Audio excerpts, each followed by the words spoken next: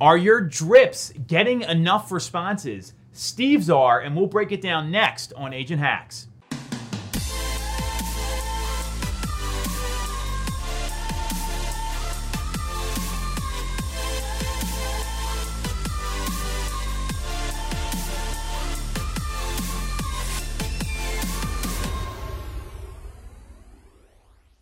So we've got Steve Bazzagani here, friend, team member, killer realtor, and we're at a team meeting this week, and this is why I love the team environment, because these ideas come out, you don't even know that they're gonna come out before you like set the agenda or start talking. And we're talking about drip campaigns, text campaigns, and Steve has this killer way to generate responses with some of the automated drips that are going out. So you're just being a little more creative, a little more effective. Why don't you tell us all about it, and everyone can rip off and duplicate. So basically what I do is the key to working around any kind of automated email is to make it not automated, to make it not seem automated. The more personal you can make it, the more you can address their name or whatever their situation is the best way you can generate more responses. So like, for example, what Tom was just talking about is we talked about, my emails will talk about what Boomtown does for our emails is we could do a specific time of day, a season, or a time of the week or whatever, day of the week, whatever, and basically that inserts itself whenever the message is sent, and that basically generates more responses because it doesn't, if I say something to you like, hey, I'm just checking in, how's things going? That's very generic. It's very not going to get an answer type of an email or text or whatever. But if I say, hey, I would, just wanted, I was thinking about you on this fine fall Tuesday afternoon, and I wanted to just see how you were doing. So like, if it comes up like that, it's like, oh, this was just sent today, as and he actually wrote this versus like some blanketed generic thing. And people want that personal attention, so you have to make sure you give them that personal attention.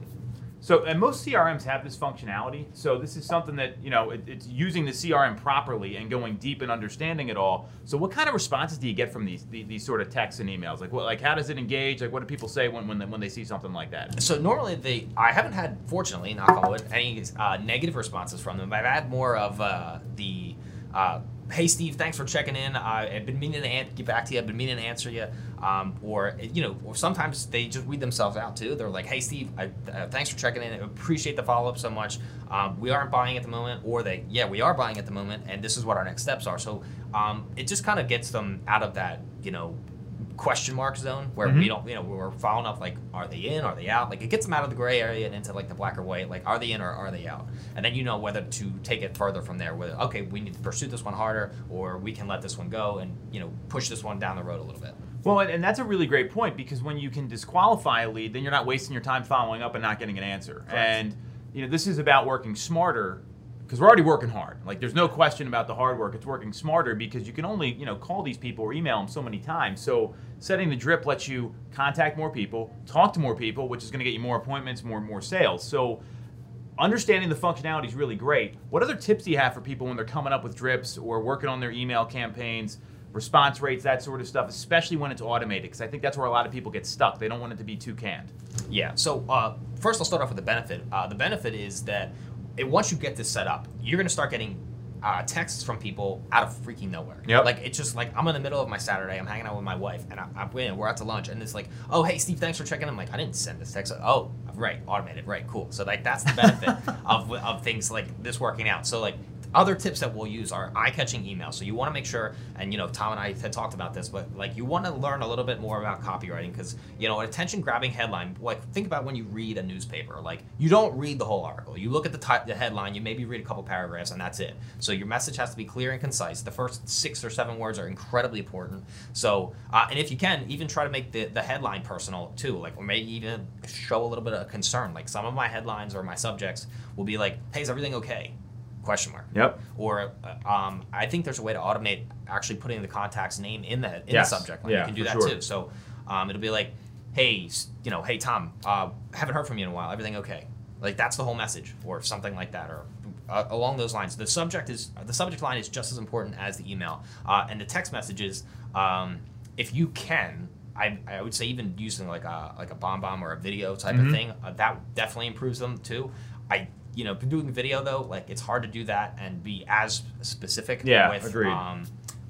with as you could with like maybe like an insert, like a time of day type of thing, type of situation. So yeah, I would say focus on the subject line, focus on getting their name in there somewhere, somehow.